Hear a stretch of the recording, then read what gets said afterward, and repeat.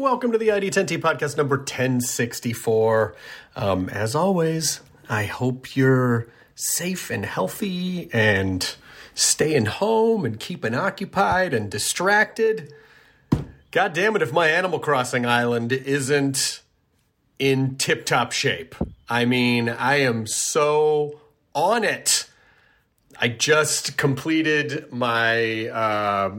I'm getting my final house renovation tomorrow. I'm going to add a basement. Oh, things are looking great on my island in Animal Crossing. And I'm okay with that. The countless hours that Lydia and I have spent playing Animal Crossing with ourselves and our friends. We networked the other night through the Nintendo Switch app with a handful of people, and it was really fun. Like it felt like hanging out. We all went to one person's island and explored and traded stuff, and so it has been a really fun way to connect with people at a time where you can't connect with people IRL. So I hope you're doing okay. I really, really, really do. Thank you for listening to this. I can't tell you how much I appreciate it.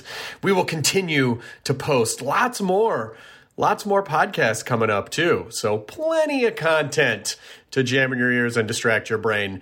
Let's talk about you, the ID10T community, events at ID10T.com, if you would like me to promote your thing.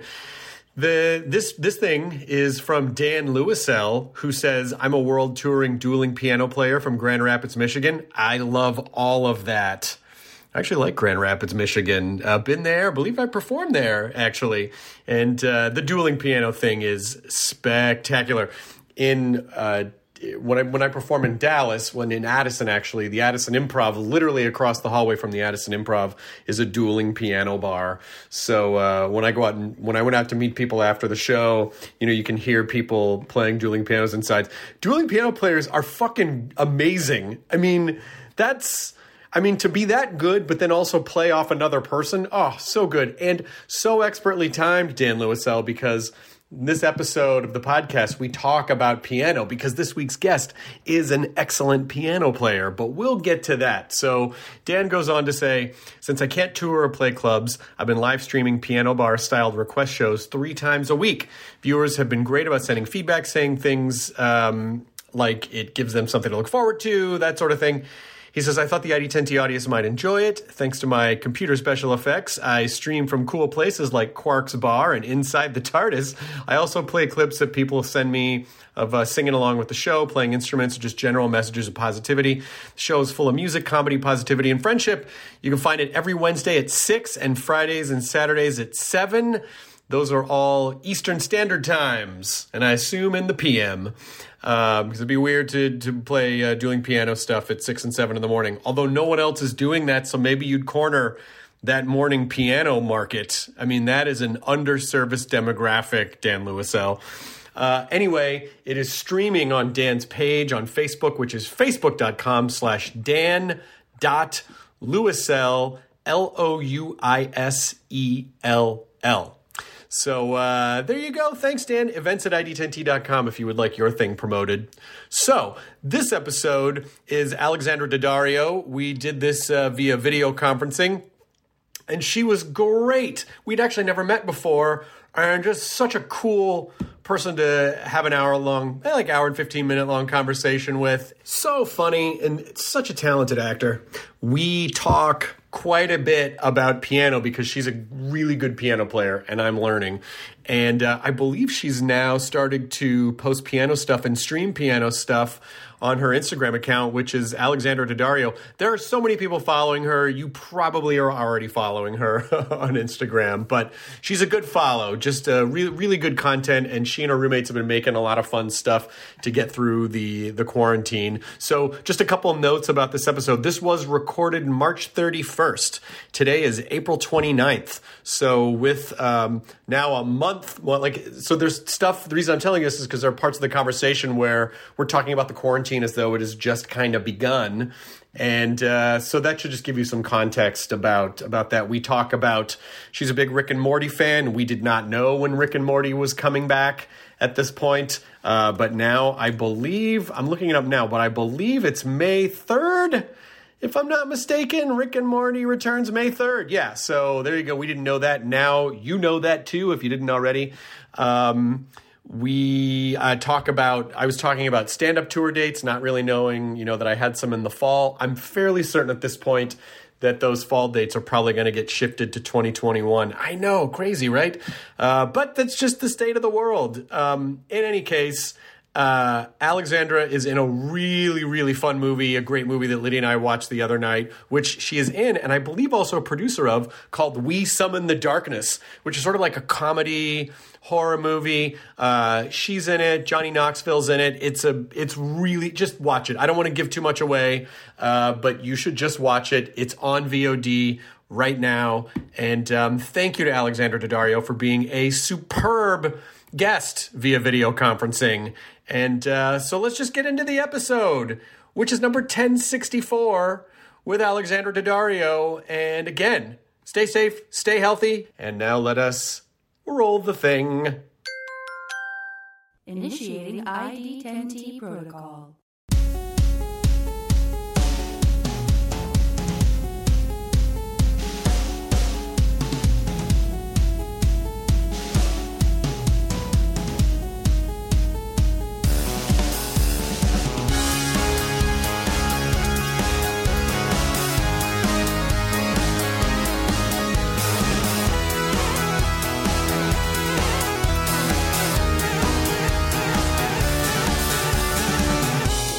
How's your quarantine going? Oh, it's great. It's fantastic. No, I mean, look, it's so weird because, everyone wants to do something, but the best thing to do is to do nothing. So that's what we're doing, and we're doing it effectively. Yeah, that is really interesting because I don't know if there's some sort of reset that's going to happen after all this, like resetting our priorities or resetting what we put our value into, but being a culture that definitely has rewarded and commodified like work, do. And now we're being forced to just sit around.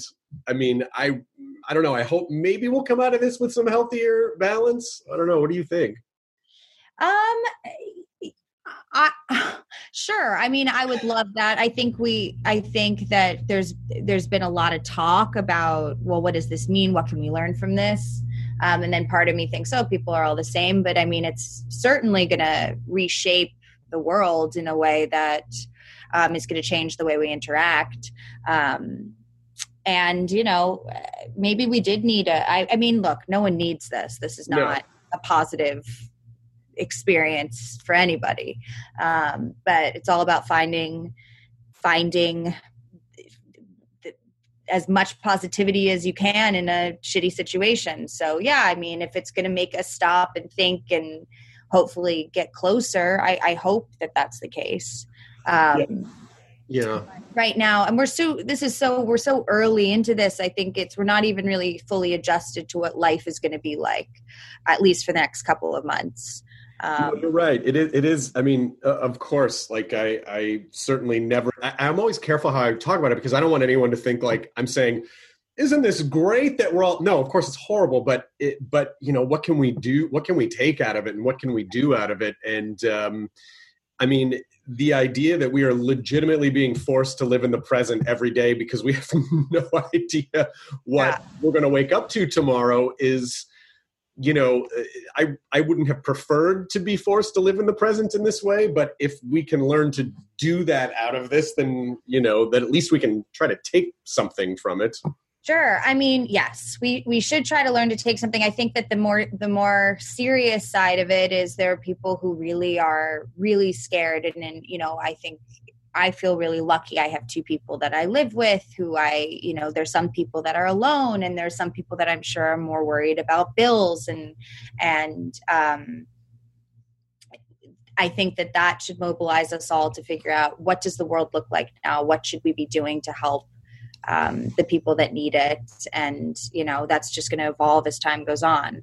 But yeah, I mean, I'm definitely we're trying to be easy on ourselves. I live with two girls, two friends of mine, and we're trying to not be hard on ourselves. Like our first inclination was to write everything down that we should be doing, learn this on the piano, do this short film, write this script, read this book, that whole thing. And you can do a little bit of that, but what we eventually, well, it's only been a couple weeks, but we've sort of come to this conclusion not to be hard on ourselves and just take it easy and not try to put pressure on ourselves. And exactly like you're saying, live in the moment. And if that just means you're having a bad day and you need to cry or stay in bed, that's okay. Like some people are really going through that.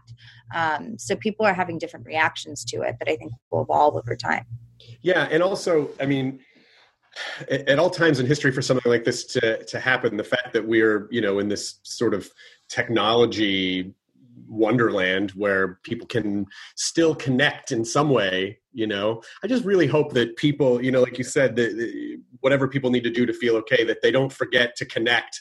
Because when you're isolated, it can be so easy to just go fuck everything and then really shut off from the world. And, so I keep trying to remind people, like, stay connected, talk to people if you need to. You have the internet, you have the ability to reach out. Like, don't mentally self-isolate.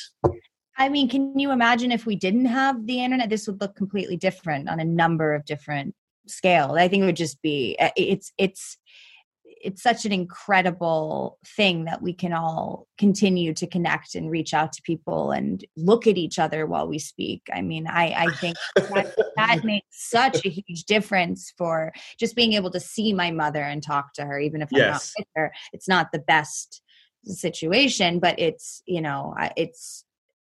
really incredible. So I don't know what this would have looked like if it had been 20 years ago.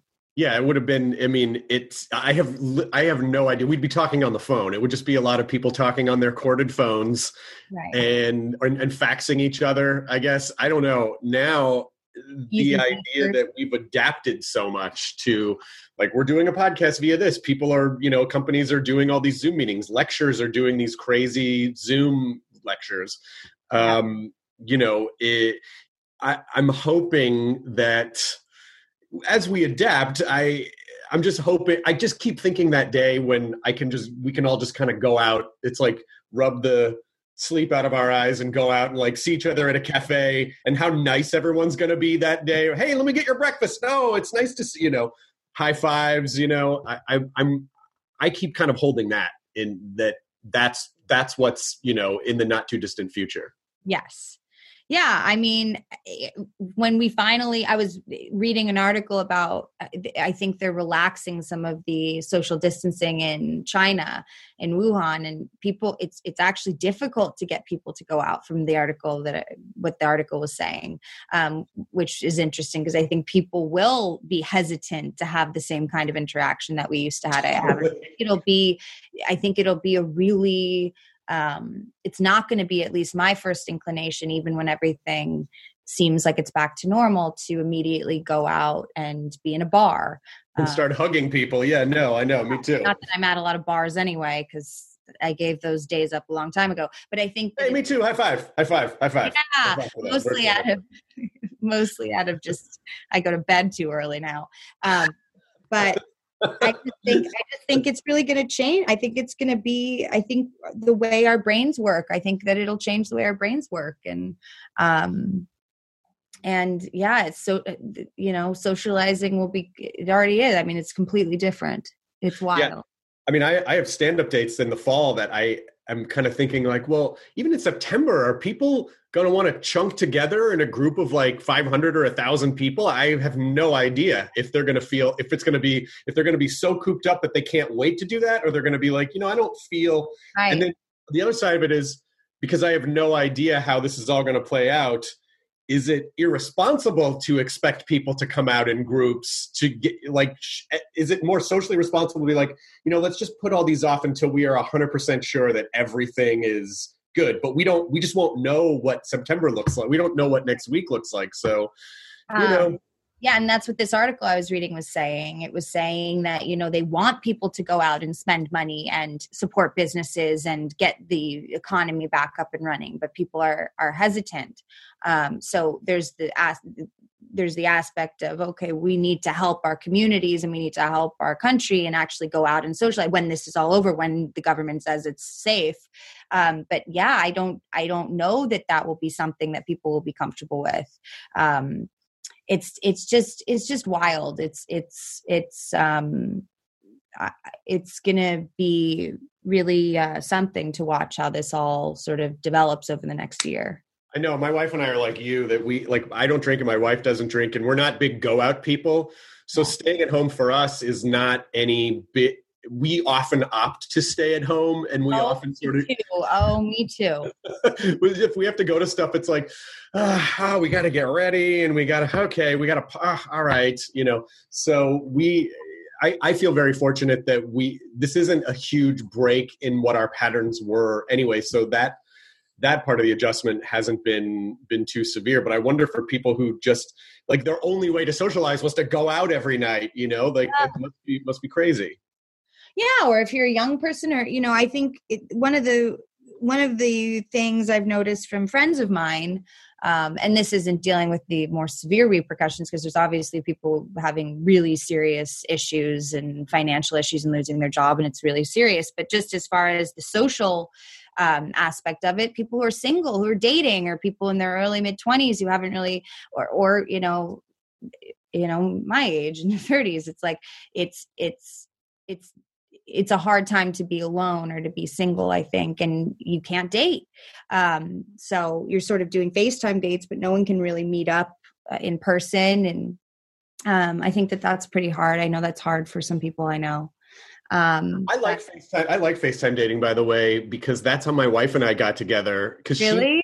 We went on like a couple dates, and then she immediately got cast in something and moved to like South Carolina for 6 months. And on our third date, she said, look, if you don't want to go, she called me like 5 minutes before I was leaving. If you don't want to go on this date, I just got cast in something. I'm going to South Carolina. I would understand if you don't want to go on this date. And I was like, let's go on the date. And it was great. And then we had to get to know each other via FaceTime. And the thing that I think was always beautiful about that is because it took any of the physical stuff out of the equation, we had to get to know each other. And I'm always so thankful for that. I see it as like the greatest gift of our relationship, that we had to get to know each other via FaceTime. So by the time we were around each other, everything just felt right. It was really nice. I love that. And that's what I said to one of my friends. I was like, just set up a few FaceTime dates. And the great thing is, if you develop a really good rapport with someone, it might just be a friendship. It might be whatever it is, but great relationships are born out of friendships. And if it's a horrible date, you don't even have to come up with an excuse. You can just hang up the phone. You're like, I really have to be somewhere. That's what Tinder should do, is add like a video chat element to it so that people can... Yeah, and then just hang up and block and move on. I mean, and then they have no idea. They could never find you. That would be amazing. That would be. Well, in a way, depending on how you like to date, that might be a better way to do it right now. Absolutely. Well, there's someone in our neighborhood, and they're renting the house. And they keep having parties. I'm like, where the fuck are these people living there, or are they just coming over every day? But they're always. How many people are going to the parties? It's not massive, but it's probably like 6 to 10, and so we can't cutting it close on the social distancing regulations. Seriously, yeah. Listen, I don't want to be a Gladys Kravitz type and be a nosy neighbor and be like, "What are you kids doing over there?" But at a certain point, it sort of feels like, guys, what are you watching Zero News? What the fuck are you doing? Out over the fence. You guys are keeping it under 10 over there, right?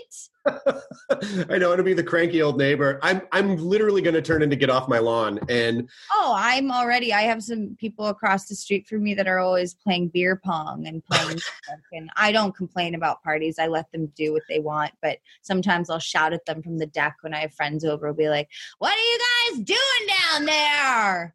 to entertain ourselves. And these kids, they're like 23. They're like, "What is this old woman screaming at us for?" Catching with wine, and she's yelling at us for her own amusement. Yeah, I don't know though, because I always used to say like, oh God, I never want to be the shouty neighbor. I never want to be an old person. But now as I am getting older, I sort of feel like I kind of like it, because I just don't care as much. Like I cared so much when I was in my 20s, and I just don't care as much now. I still care, but just not as much. And that feels really nice. Right. as long as I do it ironically. I haven't had a situation where I've had to really be angry at a neighbor. My neighbors are pretty respectful. Oh, that's good. That's good. That's so good. I'm not officially like, get off my lawn. I'm not there yet. And now we pause to thank this sponsor for this episode of the ID10T podcast, which is Old Spice and their line of hair products. Now you can either get a pomade, a putty, or a styling gel. I'm a hair putty guy. I like the hair putty because, listen, I have like Capellini hair, which is very fine, straight, doesn't do anything. And it's certainly during the quarantine, it's just getting longer and longer because, no haircuts. And I like a hair putty because it's like a high hold. There's like a matte finish, so it doesn't look wet. And it gives a good shape, but it doesn't look overly styled. You can kind of like do that thing that I like to do. Well, I don't know. You can do whatever you want, but I like to do the, I find as I'm getting older, I don't look as much like I just rolled out of bed. I used to do like high, what I call strategically disheveled, but now I just like to give it a little texture. And the putty that Old Spice makes is great. It just comes in a great little red jar, and it's a very satisfying. It's a very satisfying texture that it'll put in your hair. And again, matte finish, so it's not too shiny looking.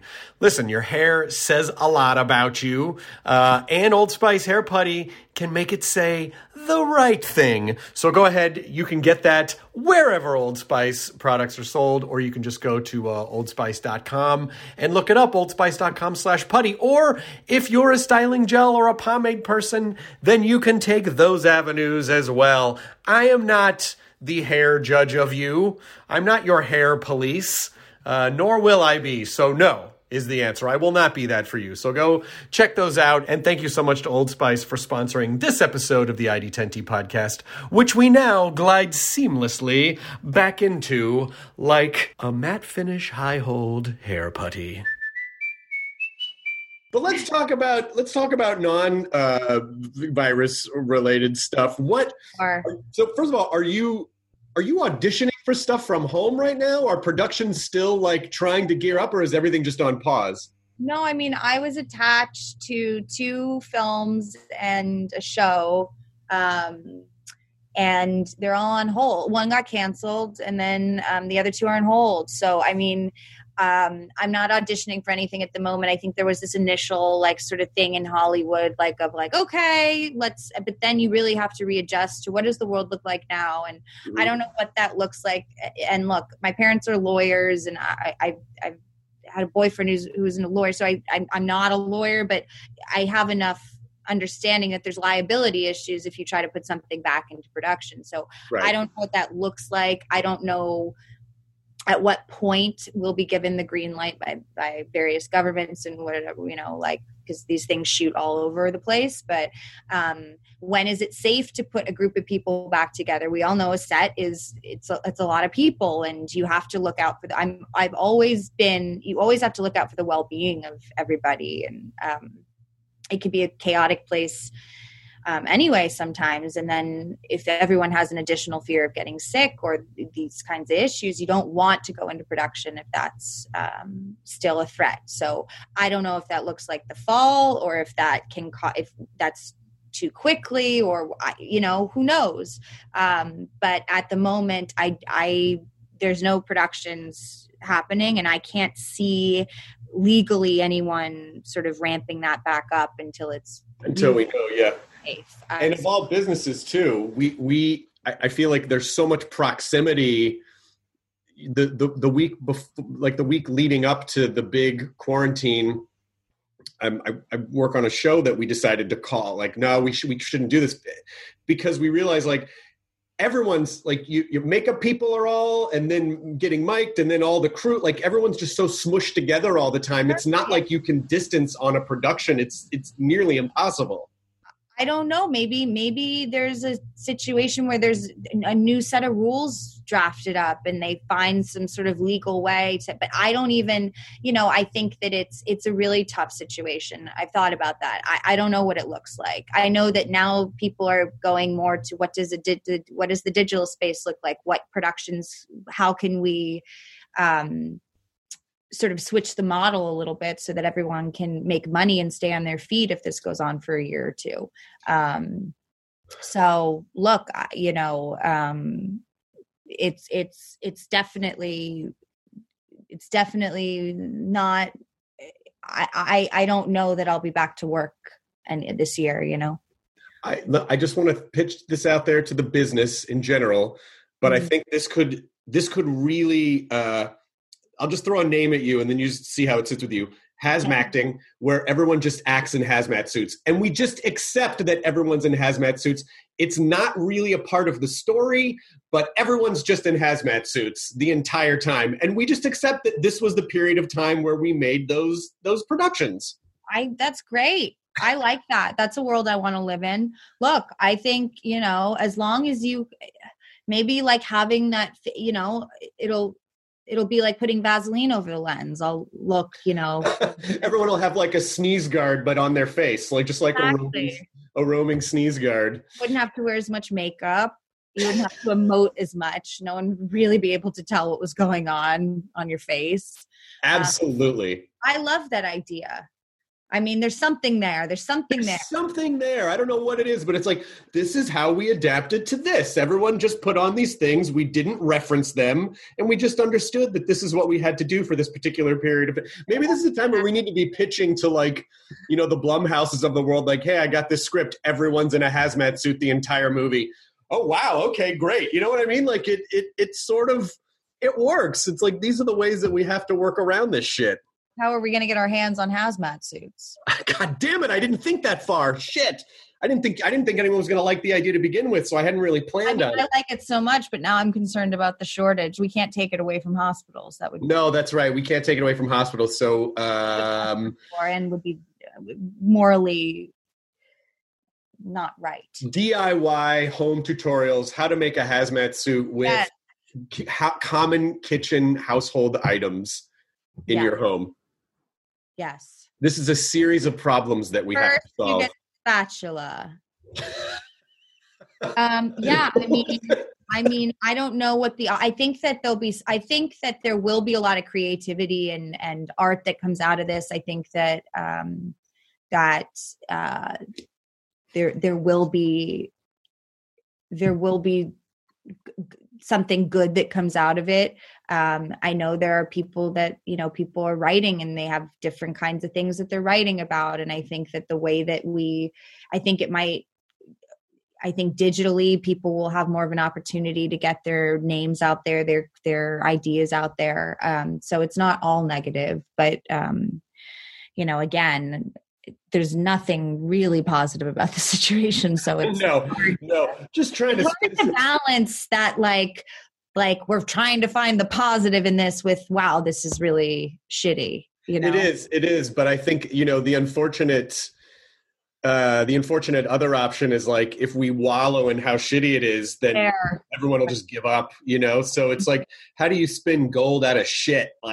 I don't, it's, obviously there are going to be those days where you're just like, it's all shit and this is fucking terrible and I have to turn the news off because I can't take it. And then those other days where you're like, you know what, I'm gonna learn how to knit. You know what I mean? It's like that's all the best we can do to survive. Do you write? Are there other things that you do to to fulfill the creative itch? I write a little bit just for myself. And it's not, I don't write scripts. It's more just like, morning pages. Have you ever heard of that? Yeah. Like that kind of thing. And then I do write some stuff that's more just for myself. I play the piano. So I've been going on Instagram Live and playing the piano. How long have you been doing that? I've been playing since I was a kid, since I was about 6, but then I stopped, when I discovered alcohol and boys, and then I started again when I, grew out of that. So I'm a decent pianist, but what I really want to use this time as an opportunity to sit down and really learn something fully, like sit down and do it the way that I used to, where you learn bar by bar, note by note, print the sheet music out, and really, learn a piece. So I'm trying to do that. And That's good. And, having these two girls living with me is incredible, because even we'll make stupid videos. Like we just made a video with my dog, who's the best actor in the whole video. And it turns out stupid enough. I'm sure we'll post it on the internet. But, it's really great to have one's an actress and one's an assistant writer. And, it's nice to have two people who are so funny and so creative. And that really helps, because we just sort of talk about different ideas we have and work on things together. And even if it's silly and not going anywhere, it helps sort of scratch that itch. That's nice. I would love to talk about piano, because I started taking lessons about 13 months ago. You did? I did. And how do you feel? I fucking love it. I mean, even if I have like 10, 15, 20 minutes in a day, I'll just go down and noodle a little bit. I have a piano teacher. We've been FaceTiming every Friday. No way. Good for you. Actually, Zoom. We do Zoom because the audio is better. Yeah. Right. So it's great, actually. I actually prefer it, because on Zoom, I have it facing my keyboard, and she's on her piano too, which she can say, oh, do this or do this. And so it's so much actually better than when she's here just standing over me, because she can play along with me or illustrate what she's talking about. And I love it. And do you feel like, was there a point, or have you not reached that point where you feel like, oh, I really understand this? You know what I mean? Like where it just clicks and you Totally. can sit and just play, and it's like it's because it's quite meditational playing the piano, actually. Yes. I don't think I've reached that point yet. Okay. It still feels, what I'm really trying to learn, what I know that I need to learn now is I really need to understand music theory so much better, because you can learn a piece, but then it's like learning a phrase book from another language versus learning the language. And so I'm just starting to, because I'm trying to learn the Peanuts theme, which I love, but it's very jazzy because it's very percussive. Mm-hmm. There's a lot of stuff on half beats and so, but now I'm starting to go, oh, this is just an E flat 7 over. This whole song is mostly just D flat, E flat, D flat, E flat. And now that I understand that, it's just given me a shorthand for the song. That doesn't mean I can get it into my hands, but I understand it better. Right. Did you do a lot of music theory? Yeah, I studied, I was classically trained and there's the part of me that I'm trying to work on now and get more comfortable with is, I think I learned so technically that I didn't develop the muscle of understanding it that well. So that's, if that makes any sense. I don't know if that's exactly the right way to explain it, but I'm starting to work on that more. But I can read music and I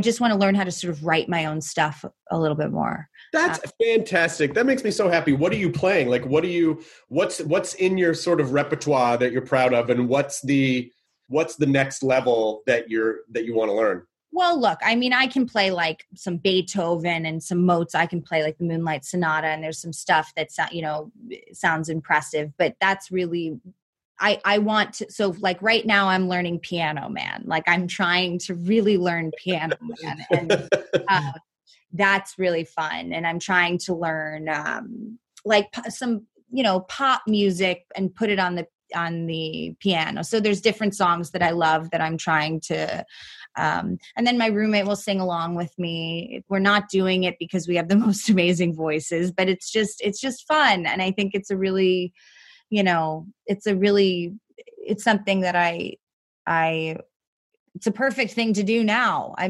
There's no excuse. So it's great. And it really relaxes me. I find it to be very like meditational. That's fantastic. So just because we have this basic understanding that everything that's going on right now is really shitty.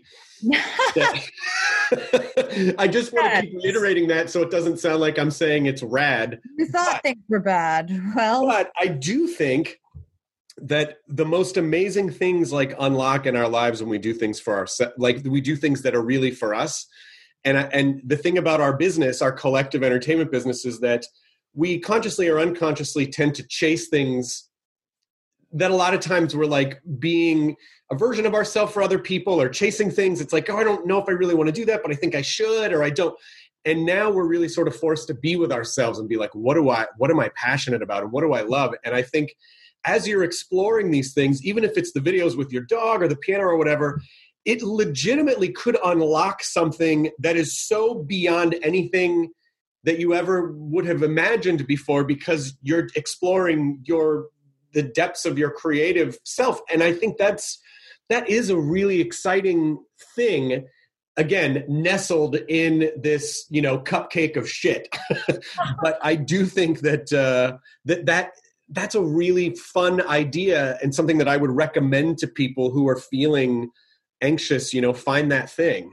Right. Yeah. I think, look, I mean, the other side of this, and it certainly depends on, everybody is in a different position, but I think that there's a level of mental health awareness that we have to have of how are we taking care of ourselves? Are we taking care of the people around us? What can we do because the stress and anxiety and fear is, so it's like, look, whatever that is, art or calling someone, whatever it is that can help. And if it means sitting down, turning the news off and playing the piano for an hour, and that's the healthiest thing I can do today, that's sort of what I've been trying to do. And that is positive, so, but. And those videos, by the way, are going to help distract people in a positive way too.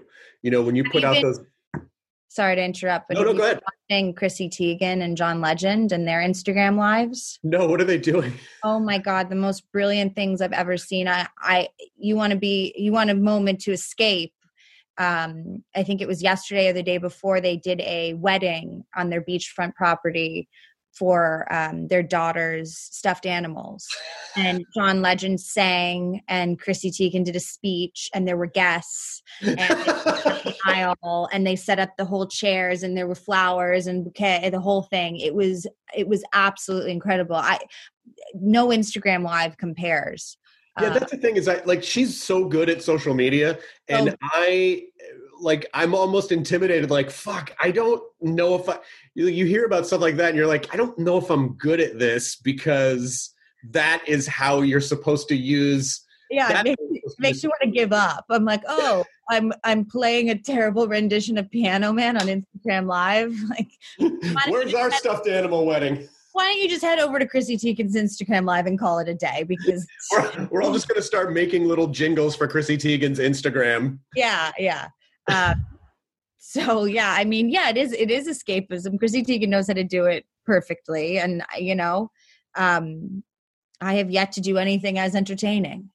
I found sometimes too that when you get in your own head, anxiety is a lot about just living in your own head, and just getting into loops and catastrophizing and sometimes I find that if you just call someone and you just you ask them how they are and you kind of work on them, it takes you out of your head and helps them at the same time. And that can break that cycle a bit as well, rather than just sitting at home and focusing on how bad things can get. Really helping someone gets you out of your head. Yeah, it's a trap, because people tend to have various levels of obsessiveness, and they have different things that they feel are comforting them.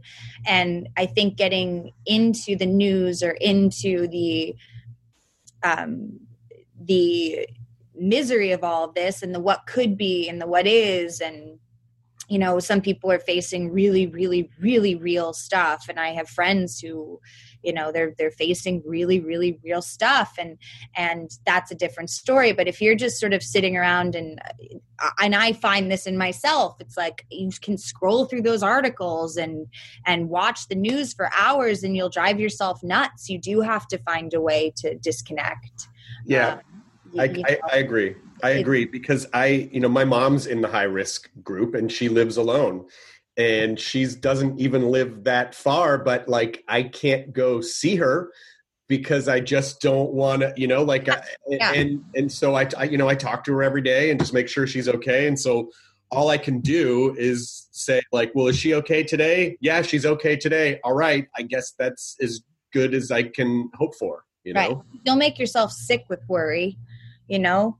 And that's something I've had to learn through life. And this is it's a good lesson in the sense of, through my life, it's like, what am I really worrying about? What the worst case scenarios, especially like, you know, there's a lot of uncertainty in life, and when you need to be aware and be enough on edge that you aren't unprepared, but you also have to know when it's time to, at least I find this for myself. Everyone has their own way of doing it, but you know, I have to find my ways of being, okay, everything's okay in this situation, this one, this is what I need to worry about, but I have to compartmentalize that a little bit, at least for a moment. Otherwise I'm going to literally make myself sick.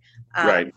And that's, you know, it's a hard thing to do, but it's important. Yeah. I mean, do you find that, that what comes along with sort of the creative pursuits is also that sort of creative, magical thinking of like weaving all these crazy complex things that could happen? Is that just all part and parcel of the creative brain? Maybe. I mean, leaving all this pandemic stuff aside, just in life, the way, you know, I've been acting since I was 12, and that it became more serious when I was 16, as far as like, oh, this is something I probably want to do with my life. And there's a tremendous amount of magical thinking and absurdity that goes into that. I mean, and there's a million different outcomes, and they do affect your life. And it's like profoundly, and, getting this job, not getting this, whatever, you know, it's just, you have to, you do tend to lean towards like thinking of every possible scenario when making the kinds of decisions that I make now about work, or in the past about what would happen if I didn't or did or this, or so it's a little, you get a little OCD, you get a little like a baseball player who, you know, has to do their rituals before they hit the, you know, before they swing. It's like, there's so much that's out of your control. You feel like there's some way to control something is to overthink everything. Right. And so you sort of get a little bit, you can spin out sometimes. It's just a weird career to go into, because of the level of uncertainty, same as a baseball player getting up to, you know, hit a ball, which is apparently, from what I've heard, the hardest thing to do in sports. Well, yeah. Oh, so, okay. So sort of bouncing off that idea, I really need some advice, because what you're talking about is that sort of performance anxiety.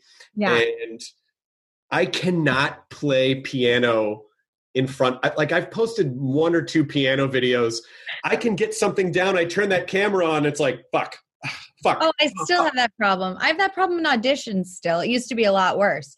That's just going to be a matter of getting your confidence up. I mean, it's all about confidence. So it's just going to be a matter of time.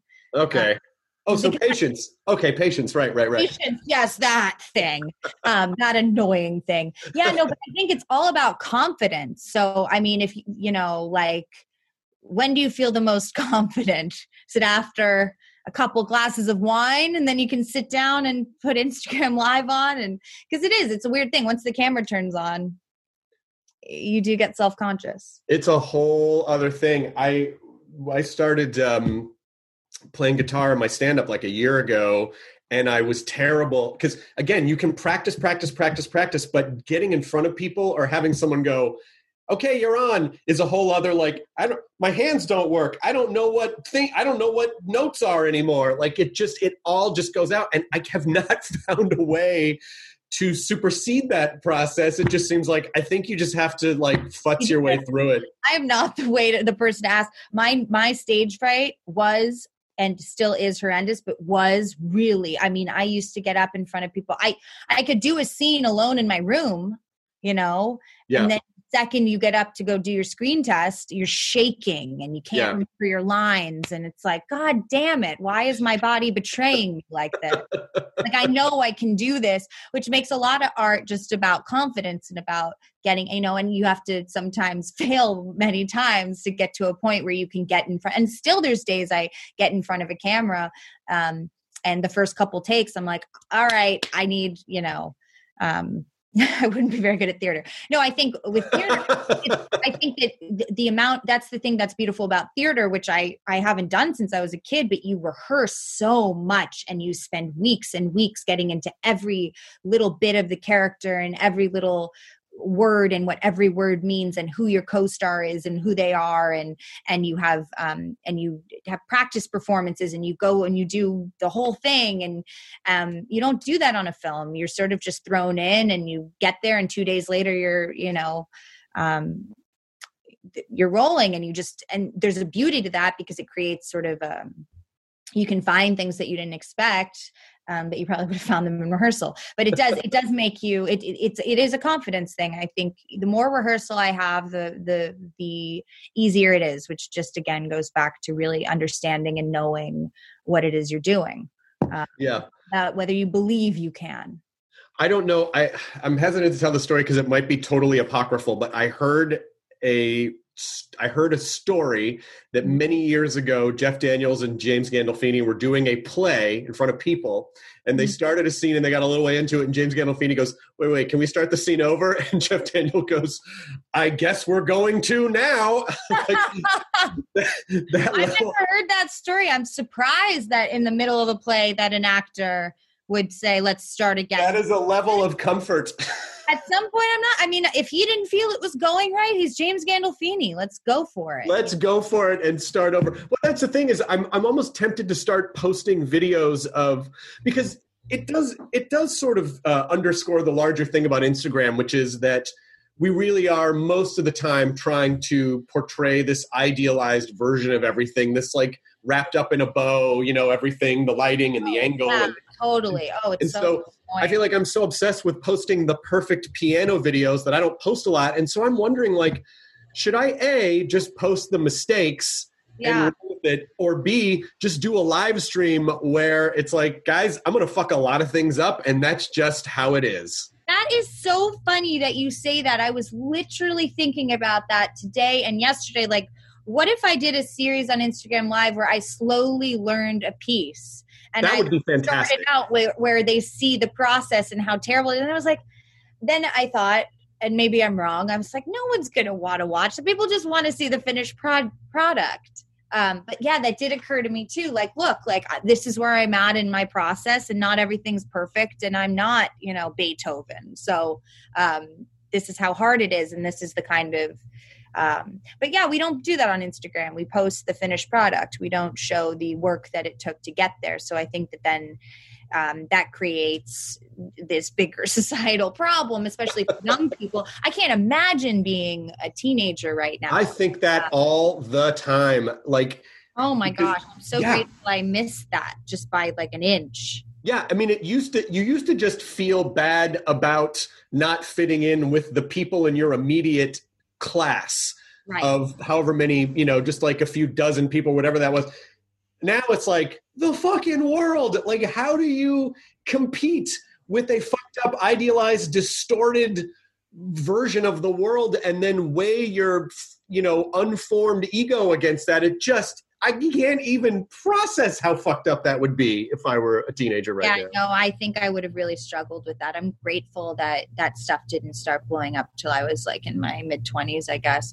But I find it to be all very, again, it's like I'm glad that people have things that you just, and I try to do this with my social media. I run it all myself, and I try to make it real, and there's definitely stuff I'm proud of that I post on there, but I try not to be too fake. Mm-hmm. That doesn't mean I'm gonna post the first photo of me waking up in the morning, because it's not always the prettiest sight, but it's like, I do try to be as real as possible, because I just think I just think it's not healthy to think that everything is gorgeous and perfect and every relationship is perfect and every job is perfect all the time. Like, that's just not real life. No. And I mean, I always try to remind myself, I say this over and over and over again, I should fucking tattoo it on my forearm, but there's no artistry in perfection. Like the perfect stuff is perfect. It's sort of like a piece of, my wife and I, most of the stuff in our house is antique and it's aged and it's had stories. And it's like, to me, that's so much more interesting than a piece of machined furniture that is, that is perfect. Every square inch is perfect. Like, I think this idea of embracing the flaws is great. And I swear, if you started doing that, if you learned a piece along with people on Instagram, especially now, this is the perfect excuse to do that. I think people would love it. Maybe. Or they'd be like, oh, my ears. Well, then they don't have to listen. You know what I mean? Like, it's just for the people who get it. Yeah. I mean, I it's not a terrible idea. Or maybe it is. I don't know. But I think I might try something like that. Do you play any, so later on, I want to find out, like, because now Instagram recommends almost entirely guitar and piano videos to me. So I'm curious to find out, like, and I always, like, I don't have huge hands. Like, I'm not a tiny person, but I'm not a tall person. I'm like a solid sweetie. You can reach a full octave, right? Like an octave and 2 notes or something? I can reach an octave plus, so I can reach a ninth. But so you'll be fine.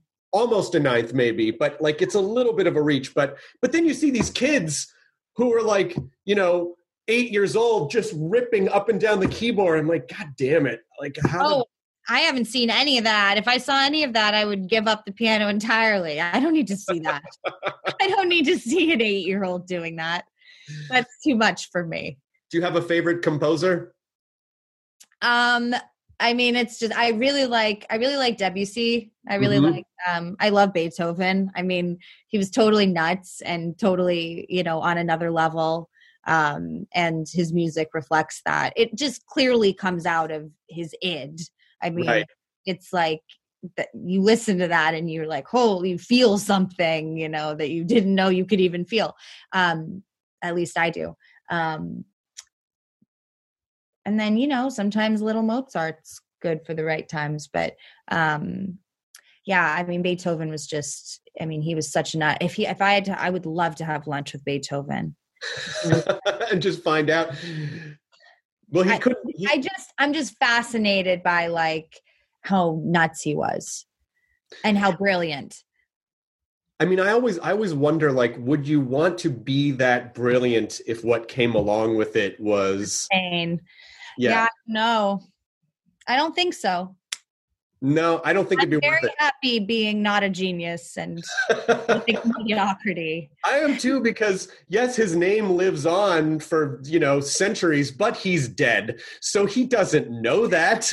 So it just meant that his life was, like turbulent. And that was his purpose. Like there was nothing else that man lived, and he was so driven to play the piano and create music. And, it was like he couldn't survive without it. And that's his level of genius and brilliance. And I'm always fascinated by that kind of thing. But yeah, I can't imagine it's very pleasurable, or maybe it is. Maybe having that kind of purpose you do derive some sort of pleasure from it, Or at least there was an outlet. Yeah, but it was part of his ritual. Chopin was the same, that he had health problems his whole life. And just like these really fucking turbulent relationship with someone, this sort of like on again, off again relationship with someone. And it's like, was he happy? Like, I don't know. I don't know, but that idea of when you look at his music, he's my fave. When you look at his music, someone posted a meme of it on some like classical Instagram, and it was like every Chopin piece, and the top frame was just Kermit the Frog standing normally, and then the second frame was all of a sudden Kermit is like a blur with a machine gun, because all of his pieces are like calm, fucking insane, and then calm. Right. And is that like, was that like his emotional journey every day, where it's like calm, fucking bananas, were those pieces the purest expressions of what it was like for them to navigate their daily The lives. suddenness of it, right? I mean, I don't know if it's that exactly, or if it's that, you know, if it's this sort of reflection of, yeah, I mean, I guess it could, I mean, like even doing a scene or the way that we write, or, you know, there's always a moment of, or moments of extreme tumultuousness in anything artistic. There is sort of, if you do a big scene where you have to cry and scream and have this unpleasant thing that you have to live in, and it can be quite painful and unpleasant and go on for hours, and you get off set and you're crying and you feel totally exhausted, and your body's been put through this experience of crying and screaming and whatever, and you've had to do it a million times. There is at the same time a sort of level of, there's a degree of satisfaction with that, and having put that out there or gotten that out, even though it wasn't pleasant to sort of go through. There's a weird, so maybe these people had, maybe, you know, there is that kind of satisfaction in creating art, even if it's really difficult or painful art, or you have sort of, it comes from a place of pain. Maybe that's the best way to express your pain. You know, I don't know. But yeah, it's if that's how Mozart lived, I mean, look what we got out of it, you know? Yeah, I mean, that's very true. I mean, it is, you know, I'm sure there must have been some satisfaction in being able to, you know, in their case, like, you know, spin gold out of shit. Like it must have been a really strange, I can't even fathom what the existence was like, that kind of almost Olympic grade, you know, training from the earliest age. And that's just what they do. That is what they do. They live it. They breathe it. It's not like there's a ton of other options, you know. But there must have been satisfaction in being able to get it out and express it in that way. And you know, we listen to music and we might think, oh, that's really pretty, or oh, that, you know. But how often do we stop and go, I wonder what they were going through emotionally when that, you know, like what was that trying to express, or what, you know, what sort of fuck. It's like when you hear birds chirp and you go, that's really pretty, and you're like, and you know, an ornithologist will go, no, they're fucking murdering each other. You're like, oh God, I had no idea. It just sounded nice to me, you know? Yeah, I mean, do birds sound lovely when they're murdering each other? Well, just like when they're, you know, like the same chirps to us sound like, oh, the birds are singing. It's like, are they singing, or is it a battle cry, you know? Right. Or is it like a desperate, like, oh, it's so beautiful. Yeah. Oh my gosh. Well, look, I think that there, it is a weird thing that you have to go through some degree of suffering or be suffering to create. I don't think that that's necessarily true, but I think that it is true that a lot of art comes out of people's pain or people's suffering, or I like that. That's a nice addendum. I mean, you know, I was rereading Animal Farm, and you know, George, like 1984 is one of my, I mean, that guy, George Orwell, is so, but he clearly went through incredible pain and saw a lot of suffering to be able to write about it so well. So look, I don't know. Pain is part of being alive, I guess. Well, it is. And that's a nice addendum to the, you know, because I have talked to a lot of creative people who have said like, oh, if I quit drinking, will I not be funny anymore? Will I not be creative anymore? And so the idea that you have to have pain or you have to have something to create, I think, is a superstition. So I like the idea that you don't have to have it, but if you do, you can do something creative with it, which is a nice way to, because it just sort of opens up the field. Like, well, I don't have to make myself suffer to create things, but if I am suffering, I can create something as well. Right. Yeah. I mean, that's interesting that you bring up the comedian thing, because it is sometimes people, it's like, I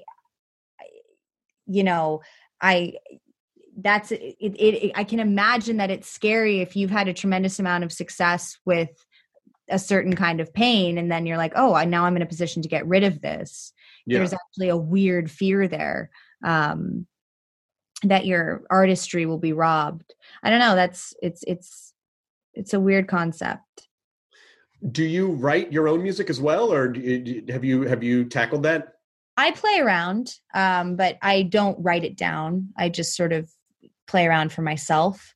But no, I don't write anything. I would like to get to that point where I feel like I could sit down and actually write something that feels like a real song to me, but I haven't gotten to that point. So who are some of the people, I'm going to pull up Instagram because I have a couple people that I think you would love if you aren't already following them. There's a guy, I think he might be in Brazil. His name is Lord Vinatero. And he has these he has a great Instagram, but his YouTube channels are incredible. He plays, but he stares deadpan at the camera while he's playing. And his playing is like, how do you spell it? Lord Vinheitero. His Instagram is good, but his YouTube channel is insane. I just pulled him up. He is absolutely amazing. Very serious. Oh, look, here he is, the giant fish. That's random. It's just literally like 8 photos of him playing the piano, and then there's just him with a fish. Yeah, he does these great videos on YouTube, like, 8 sad songs you knew but don't know the name of, and he'll just sort of play like along with them. He's legitimately funny. That's what I wish I could do. That's so funny. I just followed him. Yeah, he's great. I mean, that was the other thing too, is I thought, oh, maybe I could steal that model and just play the pieces of songs that I know in a montage. Maybe that's not a bad idea, because people will think you can play the whole song and they will think you're way better than you are. But then I also feel like he does that because he's just trying to condense them all into one video. I would do that because of sheer lack of skill and and ability. Sure. Yeah. What are you up to? Like, have you kind of gotten yourself into a routine each day? Do you like routines? Do you need that kind of structure, or are you sort of good with whatever? I need structure, but luckily I'm very good at creating structure for myself, because I'm usually unemployed somewhere between 4 and 6 months out of the year. Okay. Depending on my schedule. So I do have a keen ability to create structure, but normally that involves going out into the world. Like I go to my yoga class and my acupuncture, and I go to the dog rescue place, and I, whatever. So because that's not available, my morning schedule looks something like get up, have breakfast, take a shower. And that sounds so stupid, but you'd be amazed by how many days I wake up and none of that happens. And I'm still in my pajamas and I haven't done anything and I haven't eaten and I'm wondering why I don't feel right. And it's the whole thing. So yeah, I mean, I think it's a matter of like me and my roommates waking up, and we try to, just have the normal day routine. Yeah. And then we've started making our videos and trying to do one thing every day that's creative. And, but other than that, we try not to put too much pressure on it. Guess what? We don't have to. I was even just brushing my teeth this morning. I was like, the power of just making yourself brush your teeth in the morning when you don't have to is very good. It's a very positive thing, because it sends a subtle message of like, I give a shit. It's like you're telling yourself you give enough of a shit, even when you don't, when it's not like, well, I'm not going to go out. No one's going to see me. Like even just taking a shower, brushing your teeth, putting on like real pants and shoes, like all those things I think really do help, because it does signal to your body like normal. And you realize I now every time I brush my teeth, I'm like, I don't normally do this for long enough. And I'm like, I have no excuse now not to floss, not to do the water pick, not to do the whole thing, really get the back teeth. Like there's no excuse. Like it only takes 2 minutes. We're not 30-seconding it here. No, because we're literally not in a hurry anymore. There's nothing to hurry about. Exactly. So it's like, this is how I should be brushing my teeth. And obviously hand washing is a whole thing. And like really taking time with the basic necessities and getting pride out of like, wow, I really flossed my teeth today. That was an accomplishment. Like, Yay me. That would never be an accomplishment. Here's another piano account. This guy's just a straight ahead, the most insane. His hands are the most insane things I've ever seen. It's Levi.sct.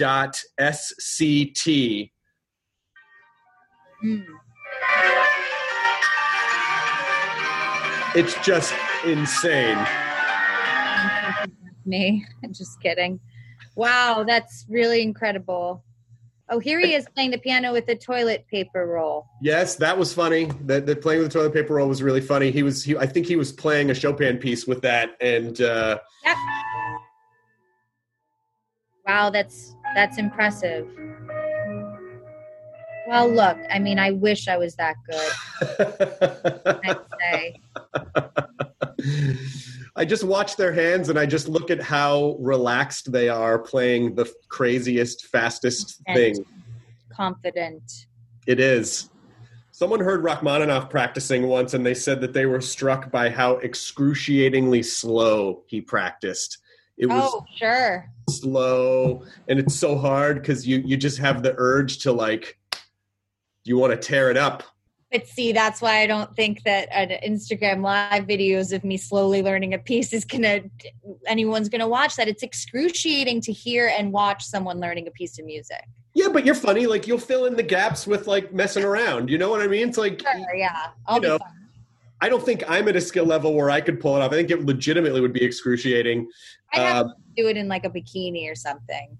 I can't imagine that anyone would be interested. It is. There is something painful about watching someone hit the wrong notes, and especially on a classic piece, it can be so like, oh my God, just hit the right note. The brain needs to hear the right note, and it can be quite painful.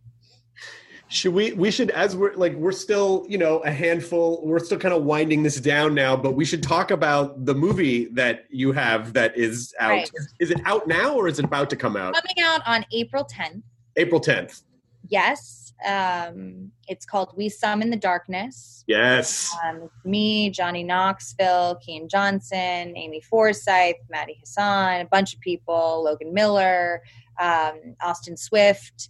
And we aimed at, I've worked with some of the team before, the writer, one of the producers, and directed by this guy, Mark Myers. This is all sort of boring to everyone, isn't it? The point is we did what we sought out to do, and I'm really proud of the movie, and I think it turned out really well. It did the horror film circuit before coronavirus struck, and got really good reviews out of all the horror festivals it went to. It's a comedy horror. And we really did what we wanted to do. It's fun. I think it's a perfect quarantine activity. I'm proud of it, and I highly encourage everyone to check it out. That's fantastic. Are you I feel like you must be a horror fan because you've done horror movies. I do horror movies, but I get too scared. I can't handle them. And as I've gotten older, I can't watch anything scary. I can't watch anything. I can pretty much stick with comedies, romantic comedies. I've become such a baby. I can't watch anything involving war, anything involving, I'll be in them. I'll be in any of them, surely. Yeah. But I have trouble watching them. I need everything to be sort of spoon-fed to me gently these days. So I totally agree. I mean, I can't watch like real... I need my wife and I watch almost exclusively horror. She's a horror fanatic. Also loves romantic comedies, but just as a horror fanatic. But I need a layer of separation of like something supernatural or weird. Mm-hmm. So like real drama, I just can't do it. But if there is a vampire or a zombie or something, I'm totally in because it's enough separation for me. Do you guys watch like Rick and Morty? 1,000%. 1,000%. I mean, we've seen every episode 100 times. Did you guys watch The Tiger Show? Of course we did. Of course you watched The Tiger Show. Well, now we've reached the point of peak saturation where people either have seen The Tiger Show or are refusing to watch The Tiger Show because everyone won't stop talking to them about it. You know what I mean? I was reading that there are people who are like trying to get Joe Exotic freed from jail, and the co-director came out and he was like, guys, you may have missed the point of everything. Like, don't just take it easy. But didn't you find yourself sympathizing with him at some time? Do you see Cardi B came out and she said she wants him out of jail? Yeah. And it's like, God, love Cardi B. So that's a tough one. But it's like, I think he did do some pretty bad stuff. But, I think for some reason out of all that cast of characters, you're kind of like, well, he's not as bad as the other ones, or they're all so terrible. I mean, or come on, they're all awful. Like, why should he be the only one to go to jail? They should all be in jail, or none of them should, or something. It is kind of an interesting, because especially like with the docuseries, we do trick ourselves into thinking like, well, this is how everything happened and unfolded. It is still an entertainment piece as much as it is a docuseries. So it's like, I'm always fascinated to know, like, what was the day-to-day? Like, what was the full scope of events that we didn't see, that just didn't make the cut or didn't make the, because, when someone's making a documentary, they obviously have a point of view, even as much as they're trying to like, hey, I'm just laying everything out there unbiased. They still have to tell some kind of story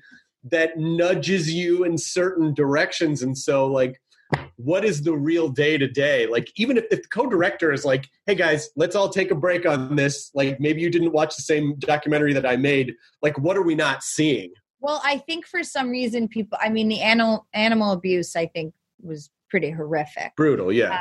And, I think that they showed some of that, but I think didn't show the worst of it. So maybe to save people from the horror of, but I can't imagine people think like, oh, he didn't abuse his animal. Like, those animals were obviously, and it's, but yeah, I mean, if you just look at it and the end of it really makes a really great point. It's like, no one at the end of the day cared about the tigers. It wasn't about the tigers. It wasn't about helping the tigers. No tiger was doing any better because of any of this bullshit fight. This is about people.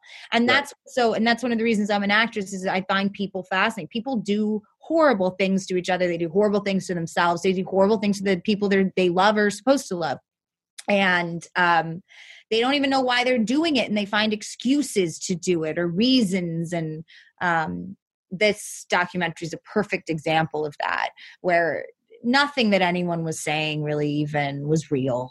They just were trying to find an excuse to justify the way they felt or the things they wanted or whatever. And maybe they didn't even know that they were doing it. I don't even calculate it in a lot of cases. Everyone had severe emotional damage that they were bringing this history.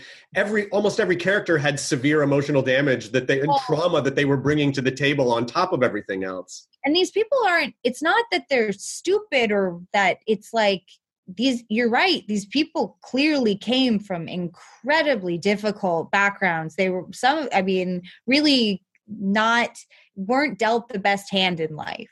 Not that it makes some of that stuff okay, but it's just like, wow, you're just watching this car crash of trauma and emotional damage. And in some people's cases, like what happens when you don't, this is why mental health awareness is so important, but when you're not given the tools to work that shit out, and maybe you start doing meth or you start doing something, and then it just goes in a whole other fucked up direction. You're like, I want to own 200 baby tigers.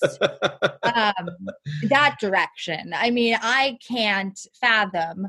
I've had some fantasies about leaving town and buying a piece of land in Iowa and rescuing baby goats, but you and my wife, tigers. That is so funny.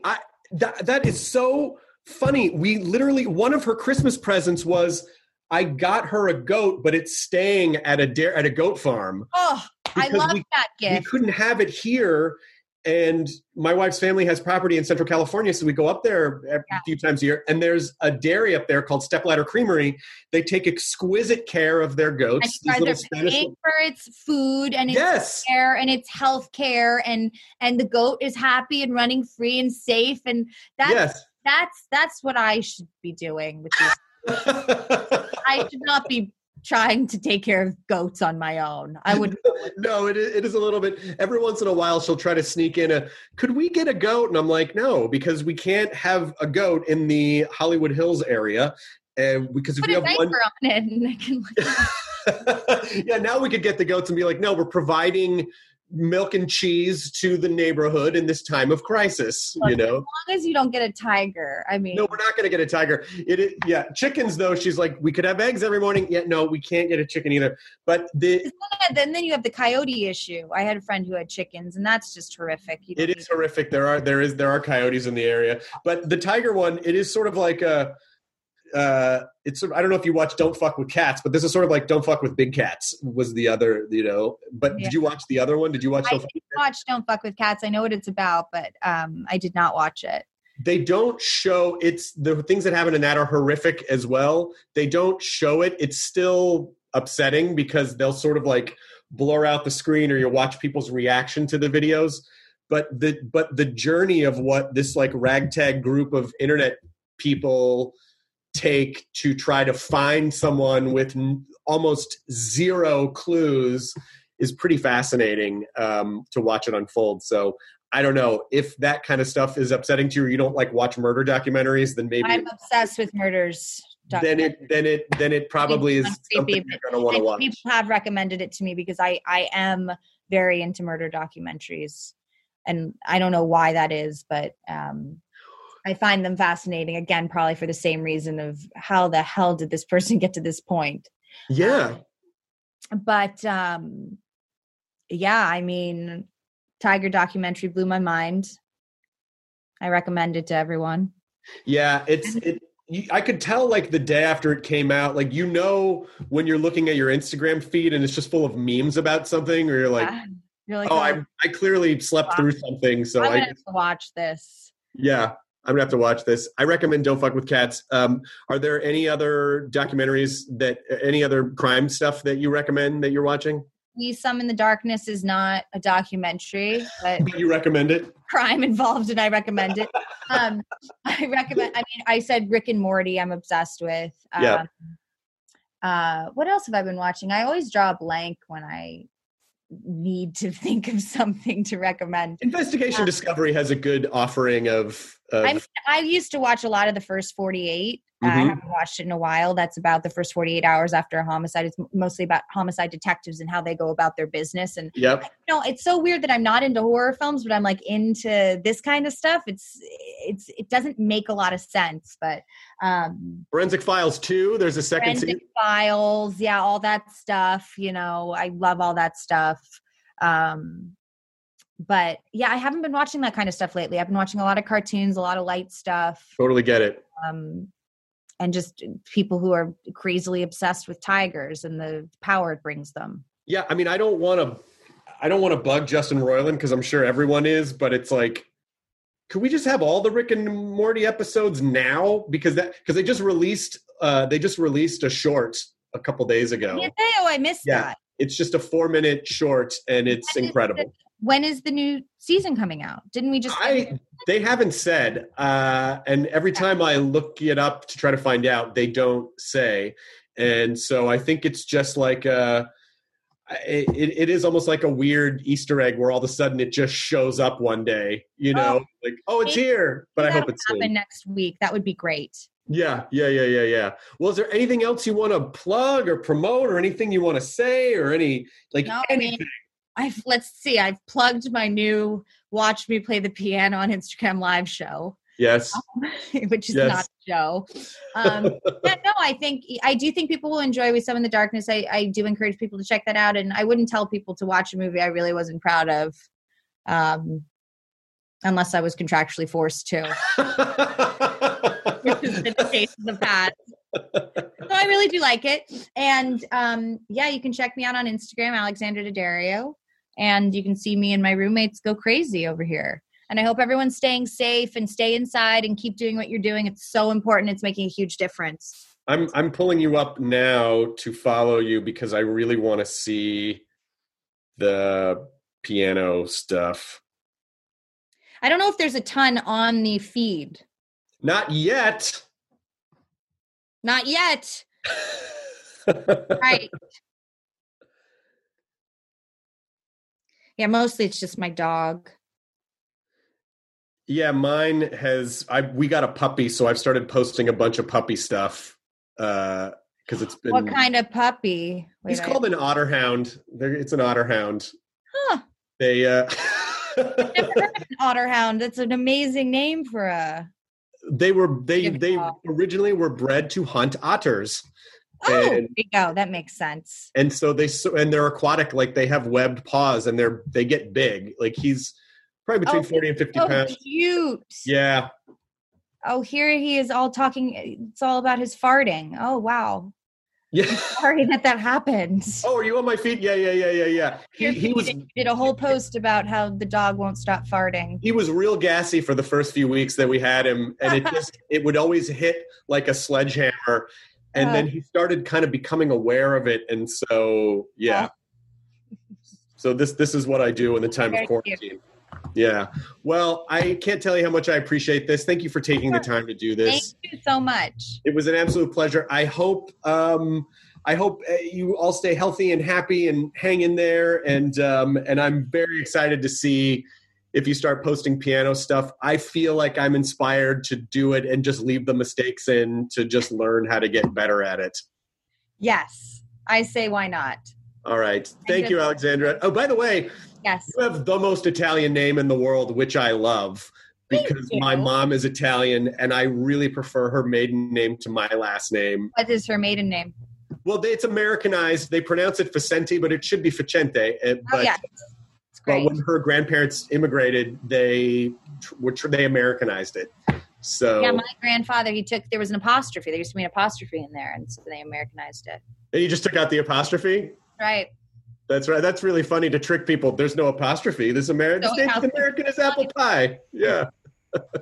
All right. Thank you so much. Have a wonderful week. And take care. Stay safe. Bye. You too. The end. ID10T scanning complete. Enjoy your burrito.